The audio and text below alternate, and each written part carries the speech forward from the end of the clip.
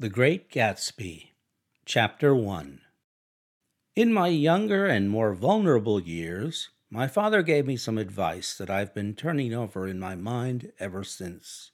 Whenever you feel like criticizing anyone, he told me, just remember that all the people in this world haven't had the advantages that you've had.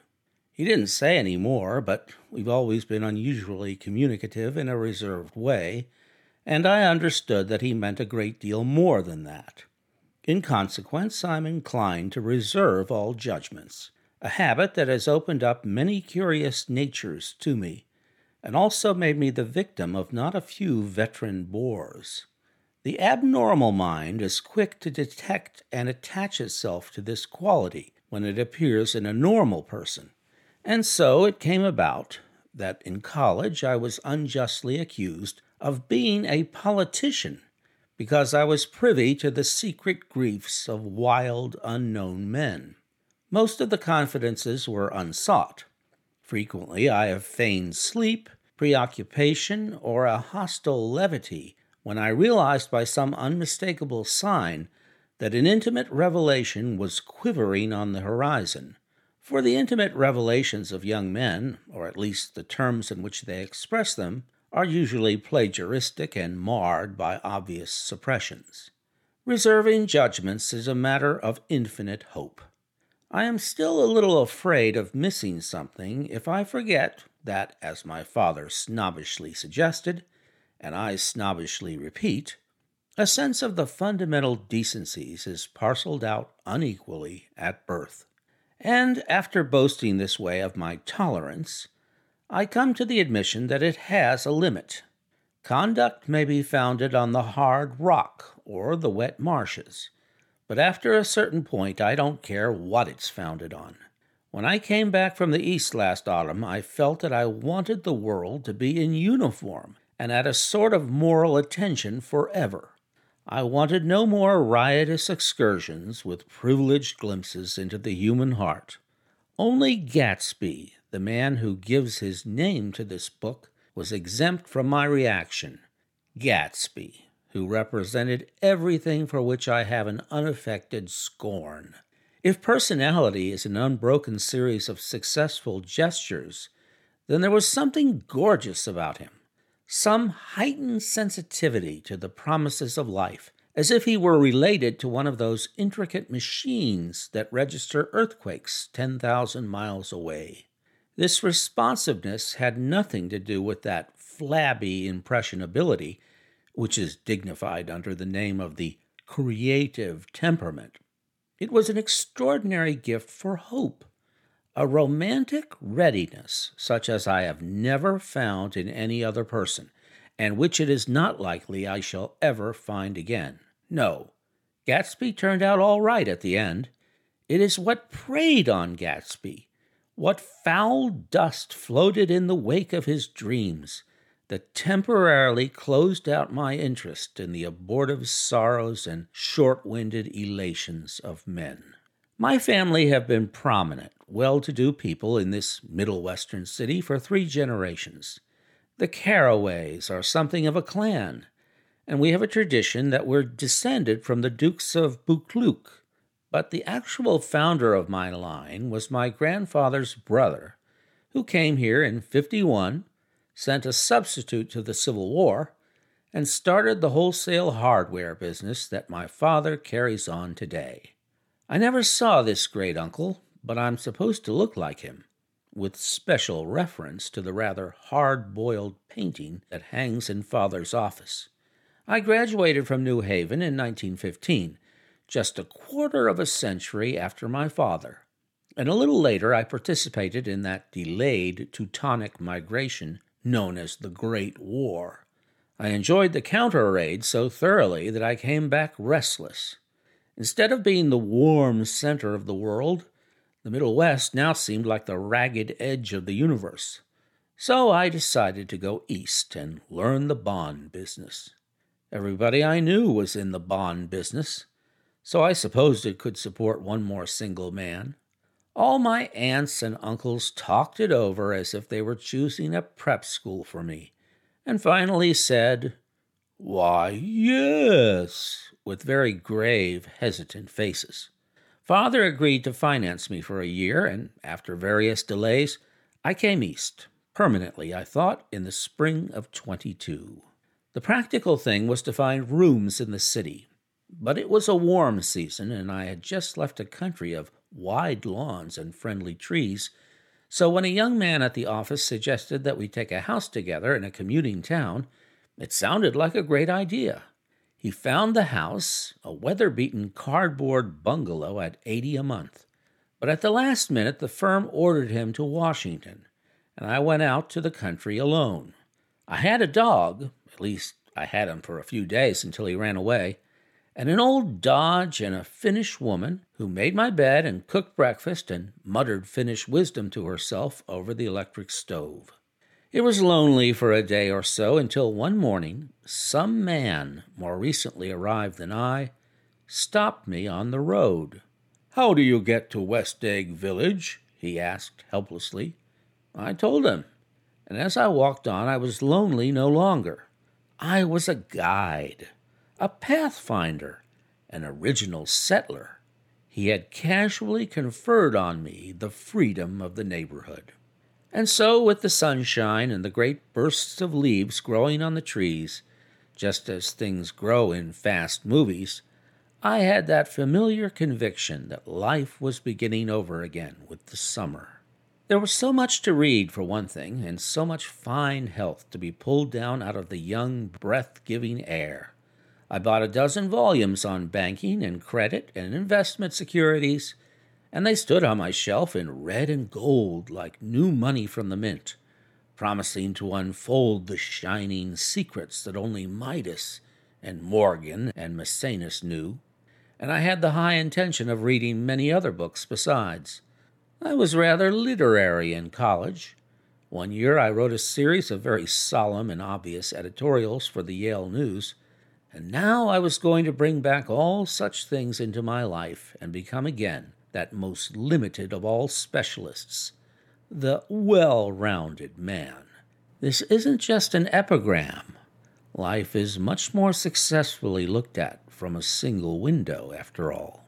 It was a matter of chance that I should have rented a house in one of the strangest communities in North America. It was on that slender, riotous island which extends itself due east of New York, and where there are, among other natural curiosities, two unusual formations of land. 20 miles from the city, a pair of enormous eggs, identical in contour and separated only by a courtesy bay, jut out into the most domesticated body of salt water in the Western Hemisphere, the great wet barnyard of Long Island Sound. They are not perfect ovals. Like the egg in the Columbus story, they are both crushed flat at the contact end, but their physical resemblance must be a source of perpetual confusion to the gulls that fly overhead.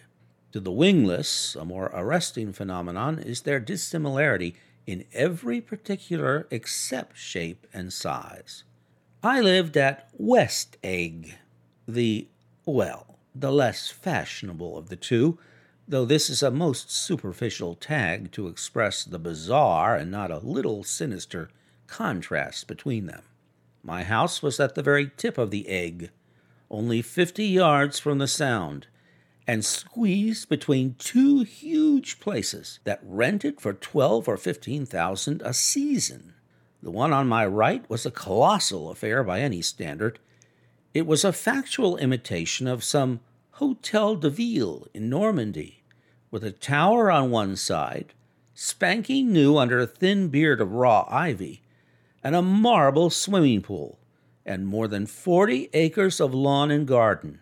It was Gatsby's mansion, or rather, as I didn't know Mr. Gatsby, it was a mansion inhabited by a gentleman of that name.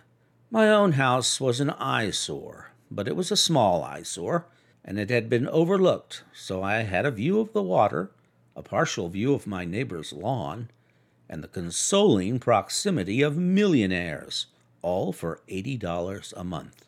Across the courtesy bay, the white palaces of fashionable East Egg glittered along the water, And the history of the summer really begins on the evening I drove over there to have dinner with the Tom Buchanans.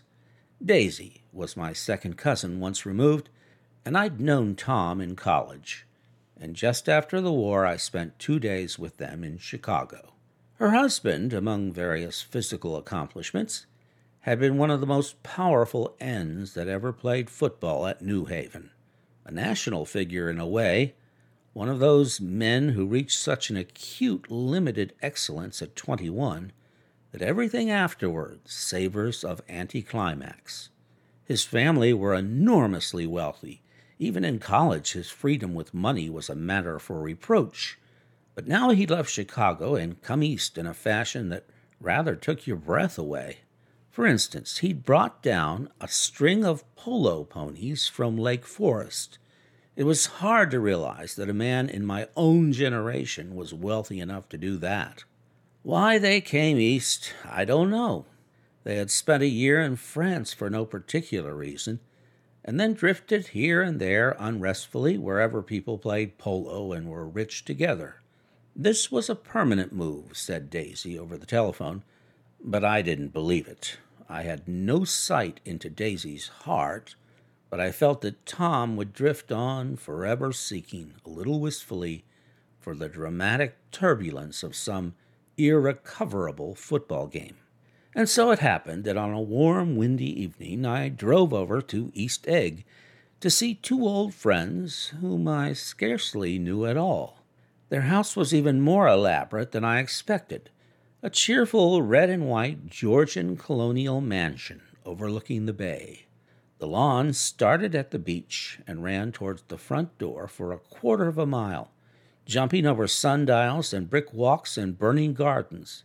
Finally, when it reached the house, drifting up the side in bright vines as though from the momentum of its run. The front was broken by a line of French windows, glowing now with reflected gold and wide open to the warm, windy afternoon. And Tom Buchanan, in riding clothes, was standing with his legs apart on the front porch. He had changed since his New Haven years. Now he was a sturdy, straw-haired man of 30, with a rather hard mouth and a supercilious manner. 2 shining, arrogant eyes had established dominance over his face and gave him the appearance of always leaning aggressively forward. Not even the effeminate swank of his riding clothes could hide the enormous power of that body. He seemed to fill those glistening boots until he strained the top lacing, and you could see a great pack of muscles shifting when his shoulder moved under his thin coat. It was a body capable of enormous leverage, a cruel body. His speaking voice, a gruff, husky tenor, added to the impression of fractiousness he conveyed. There was a touch of paternal contempt in it, even towards people he liked, and there were men at New Haven who had hated his guts. "Now, don't think my opinion on these matters is final," he seemed to say, "just because I'm stronger and more of a man than you are." We were in the same senior society, and while we were never intimate, I always had the impression that he approved of me and wanted me to like him with some harsh, defiant wistfulness of his own. We talked for a few minutes on the sunny porch. "I've got a nice place here," he said, his eyes flashing about restlessly. Turning me around by one arm, he moved a broad, flat hand along the front vista, including in its sweep a sunken Italian garden, a half-acre of deep, pungent roses, and a snub-nosed motorboat that bumped the tide offshore. "It belonged to Domain, the oil man." He turned me around again, politely and abruptly. "We'll go inside." We walked through a high hallway into a bright, rosy-colored space, fragilely bound into the house by French windows at either end. The windows were ajar and gleaming white against the fresh grass outside that seemed to grow a little way into the house. A breeze blew through the room, blew curtains in at one end and out the other like pale flags, twisting them up toward the frosted wedding cake of the ceiling, and then rippled over the wine-colored rug, making a shadow on it as wind does on the sea. The only completely stationary object in the room was an enormous couch, on which two young women were buoyed up as though upon an anchored balloon. They were both in white, and their dresses were rippling and fluttering as if they had just been blown back in after a short flight around the house. I must have stood for a few moments listening to the whip and snap of the curtains, and the groan of a picture on the wall. Then there was a boom as Tom Buchanan shut the rear windows, and the caught wind died out about the room, and the curtains and the rugs, and the two young women ballooned slowly to the floor. The younger of the two was a stranger to me. She was extended full length at her end of the divan, completely motionless, and with her chin raised a little, as if she were balancing something on it which was quite likely to fall. If she saw me out of the corner of her eye, she gave no hint of it. Indeed, I was almost surprised into murmuring an apology for having disturbed her by coming in. The other girl, Daisy, made an attempt to rise. She leaned slightly forward with a conscientious expression. Then she laughed, an absurd, charming little laugh, and I laughed too and came forward into the room. "I'm paralyzed with happiness." She laughed again as if she had said something very witty, and held my hand for a moment, looking up into my face, promising that there was no one in the world she so much wanted to see. That was a way she had. She hinted in a murmur that the surname of the balancing girl was Baker. I've heard it said that Daisy's murmur was only to make people lean towards her, an irrelevant criticism that made it no less charming. At any rate, Miss Baker's lips fluttered, she nodded at me almost imperceptibly, and then quickly tipped her head back again. The object she was balancing had obviously tottered a little and given her something of a fright. Again, a sort of apology arose to my lips. Almost any exhibition of complete self-sufficiency draws a stunned tribute from me. I looked back at my cousin, who began to ask me questions in her low, thrilling voice. It was the kind of voice that the ear follows up and down, as if each speech is an arrangement of notes that will never be played again. Her face was sad and lovely, with bright things in it, bright eyes and a bright, passionate mouth, but there was an excitement in her voice that men who had cared for her found difficult to forget. A singing compulsion, a whispered, "Listen," a promise that she had done gay, exciting things just a while since, and that there were gay, exciting things hovering in the next hour. I told her how I had stopped off in Chicago for a day on my way east, and how a dozen people had sent their love through me. "Do they miss me?" she cried ecstatically. "The whole town is desolate. All the cars have the left rear wheel painted black as a mourning wreath, and there's a persistent wail all night along the North Shore. How gorgeous! Let's go back, Tom. Tomorrow." Then she added irrelevantly, "You ought to see the baby." "I'd like to." "She's asleep. She's 3 years old. Haven't you ever seen her?" "Never." "Well, you ought to see her. She's—" Tom Buchanan, who had been hovering restlessly about the room, stopped and rested his hand on my shoulder. "What you doing, Nick?" "I'm a bondman." "Who with?" I told him. "Never heard of them," he remarked decisively. This annoyed me. "You will," I answered shortly. "You will if you stay in the East." "Oh, I'll stay in the East, don't you worry," he said, glancing at Daisy and then back at me, as if he were alert for something more. "I'd be a goddamn fool to live anywhere else." At this point, Miss Baker said, "Absolutely," with such suddenness that I started.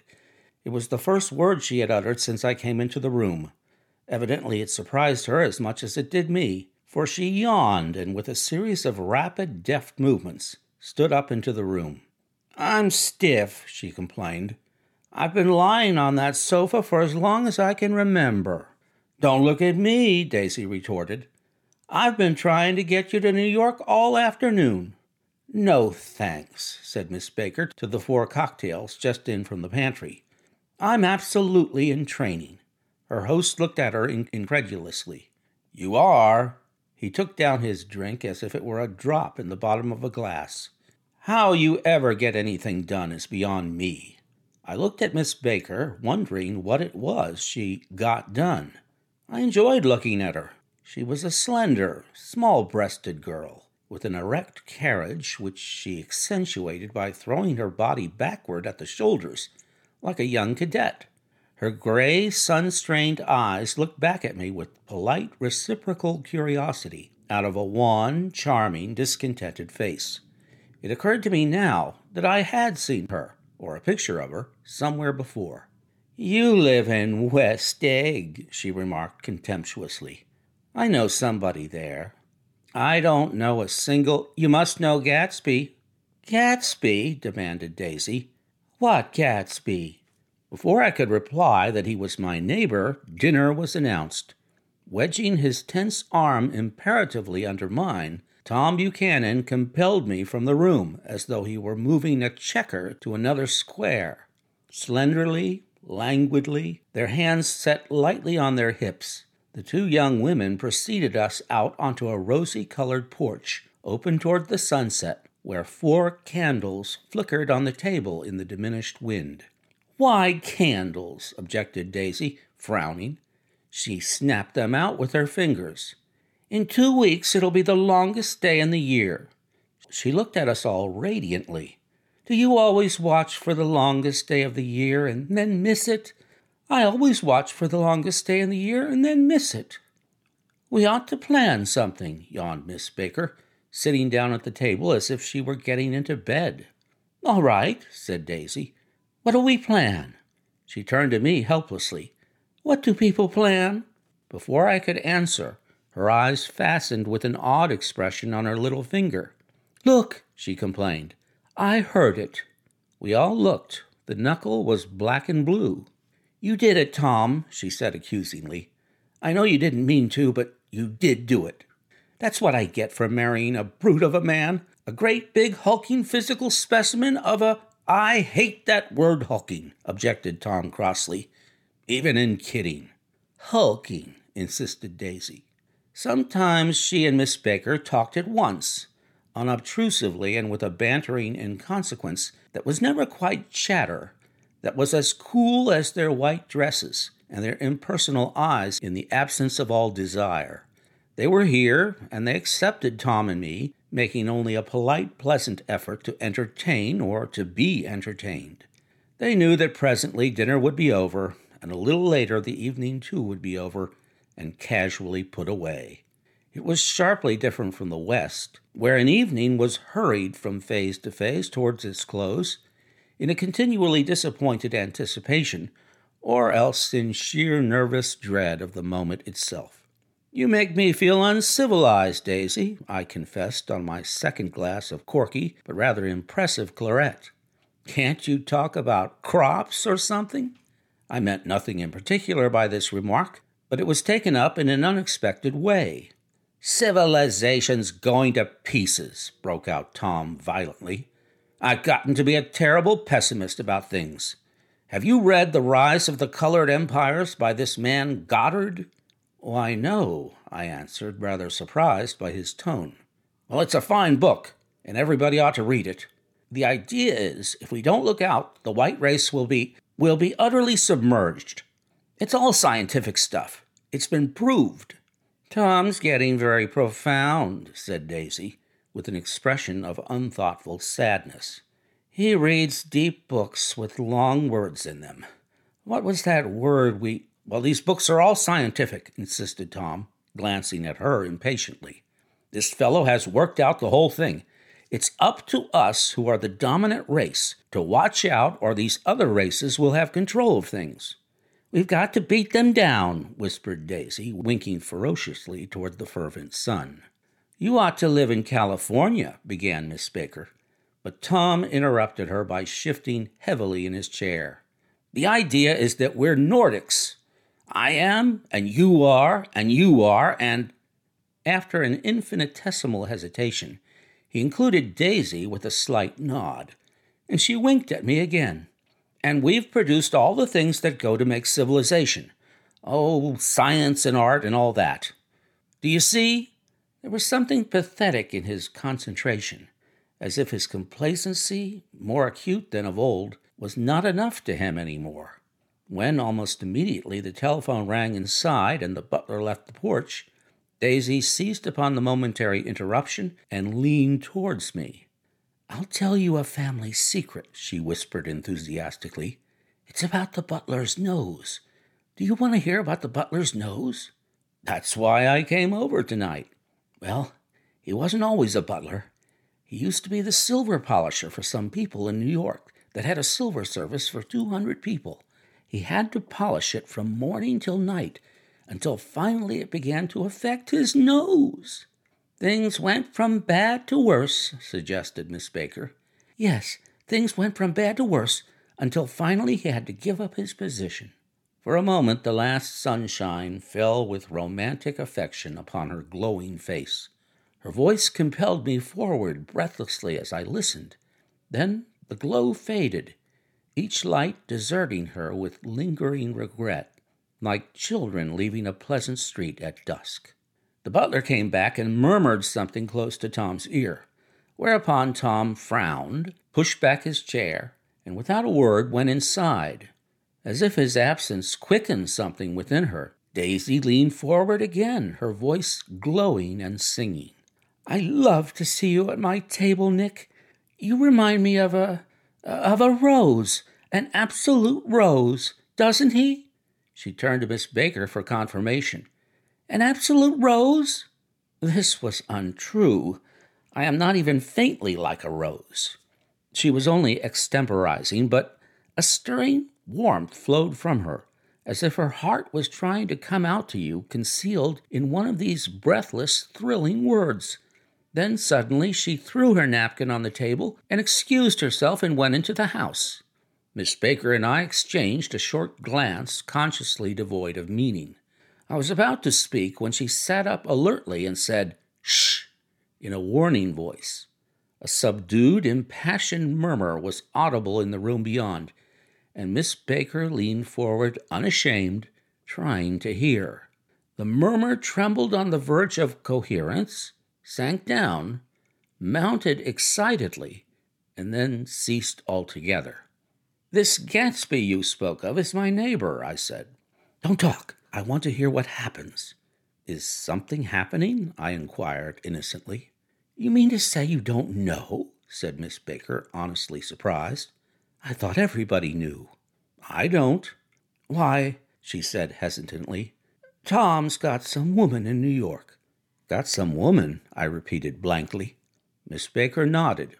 "She might have the decency not to telephone him at dinner time, don't you think?" Almost before I had grasped her meaning, there was the flutter of a dress and the crunch of leather boots, and Tom and Daisy were back at the table. "It couldn't be helped," cried Daisy with tense gaiety. She sat down, glanced searchingly at Miss Baker and then at me, and continued. "I looked outdoors for a minute, and it's very romantic outdoors. There's a bird on the lawn that I think must be a nightingale come over on the Cunard or White Star Line. He's singing away." Her voice sang. "It's romantic, isn't it, Tom?" "Very romantic," he said, and then miserably to me, "If it's light enough after dinner, I want to take you down to the stables."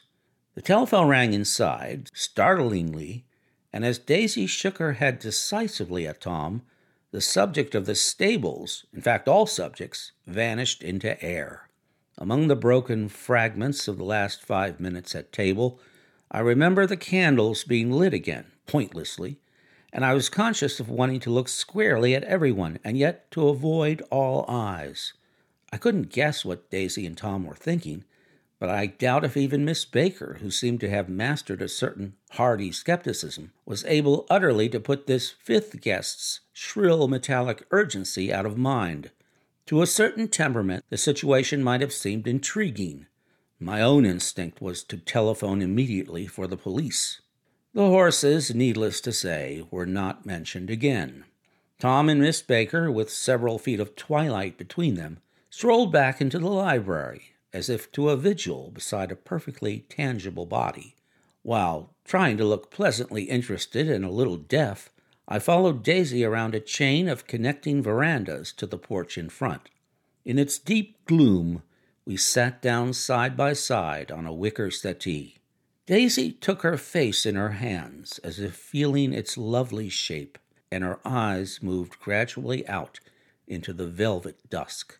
I saw that turbulent emotions possessed her, so I asked what I thought would be some sedative questions about her little girl. "We don't know each other very well, Nick," she said suddenly, "even if we are cousins. You didn't come to my wedding. I wasn't back from the war." "That's true," she hesitated. "Well, I've had a very bad time, Nick, and I'm pretty cynical about everything." Evidently, she had reason to be. I waited, but she didn't say any more, and after a moment I returned rather feebly to the subject of her daughter. "I suppose she talks and eats and everything." "Oh, yes." She looked at me absently. "Listen, Nick, let me tell you what I said when she was born. Would you like to hear?" "Very much. It'll show you how I've gotten to feel about things. Well, she was less than an hour old, and Tom was God knows where. I woke up out of the ether with an utterly abandoned feeling and asked the nurse right away if it was a boy or a girl. She told me it was a girl, and so I turned my head and wept. 'All right,' I said. 'I'm glad it's a girl, and I hope she'll be a fool. That's the best thing a girl can be in this world, a beautiful little fool.' You see, I think everything's terrible anyhow," she went on in a convinced way. "Everybody thinks so, the most advanced people. And I know. I've been everywhere and seen everything and done everything." Her eyes flashed around her in a defiant way, rather like Tom's, and she laughed with a thrilling scorn. "Sophisticated. God, I'm sophisticated." The instant her voice broke off, ceasing to compel my attention, my belief, I felt the basic insincerity of what she had said. It made me uneasy, as though the whole evening had been a trick of some sort to exact a contributory emotion from me. I waited, and sure enough, in a moment she looked at me with an absolute smirk on her lovely face, as if she had asserted her membership in a rather distinguished secret society to which she and Tom belonged. Inside, the crimson room bloomed with light. Tom and Miss Baker sat at either end of the long couch, and she read aloud to him from the Saturday Evening Post, the words, murmurous and uninflected, running together in a soothing tune. The lamplight, bright on his boots and dull on the autumn leaf yellow of her hair, as she turned a page with a flutter of slender muscles in her arms. When we came in, she held us silent for a moment with a lifted hand. "To be continued," she said, tossing the magazine on the table, "in our very next issue." Her body asserted itself with a restless movement of her knee, and she stood up. 10 o'clock, she remarked, apparently finding the time on the ceiling. "Time for this good girl to go to bed. Jordan's going to play in the tournament tomorrow," explained Daisy, "over at Westchester." "Oh, you're Jordan Baker." I knew why her face was familiar. Its pleasing, contemptuous expression had looked out at me from many rotogravure pictures of the sporting life at Asheville and Hot Springs and Palm Beach. I had heard some story of her, too, a critical, unpleasant story, but what it was I had forgotten long ago. "Good night," she said softly. "Wake me at 8, won't you? If you'll get up." "I will. Good night, Mr. Carraway. See you anon." "Of course you will," confirmed Daisy. "In fact, I think I'll arrange a marriage. Come over often, Nick, and I'll sort of, fling you together. You know, lock you up accidentally in linen closets and push you out to sea in a boat and all that sort of thing." "Good night," called Miss Baker from the stairs. "I haven't heard a word." "She's a nice girl," said Tom after a moment. "They oughtn't to let her run around the country this way." "Who oughtn't to?" inquired Daisy coldly. "Her family. Her family is one aunt about 1,000 years old. Besides, Nick's going to look after her, aren't you, Nick? She's going to spend lots of weekends out here this summer. I think the home influence will be very good for her." Daisy and Tom looked at each other for a moment in silence. "Is she from New York?" I asked quickly. "From Louisville. Our white girlhood was passed together there. Our beautiful white—" "Did you give Nick a little heart-to-heart talk on the veranda?" demanded Tom suddenly. "Did I?" She looked at me. "I can't seem to remember, but I think we talked about the Nordic race. Yes, I'm sure we did. It sort of crept up on us, and first thing you know—" "Don't believe everything you hear, Nick," he advised me. I said lightly that I heard nothing at all, and a few minutes later I got up to go home. They came to the door with me and stood side by side in a cheerful square of light. As I started my motor, Daisy peremptorily called, "Wait! I forgot to ask you something, and it's important. We heard you were engaged to a girl out west." "That's right," corroborated Tom kindly. "We heard that you were engaged." "It's a libel. I'm too poor." "But we heard it," insisted Daisy, surprising me by opening up again in a flower-like way. "We heard it from 3 people, so it must be true." Of course, I knew what they were referring to, but I wasn't even vaguely engaged.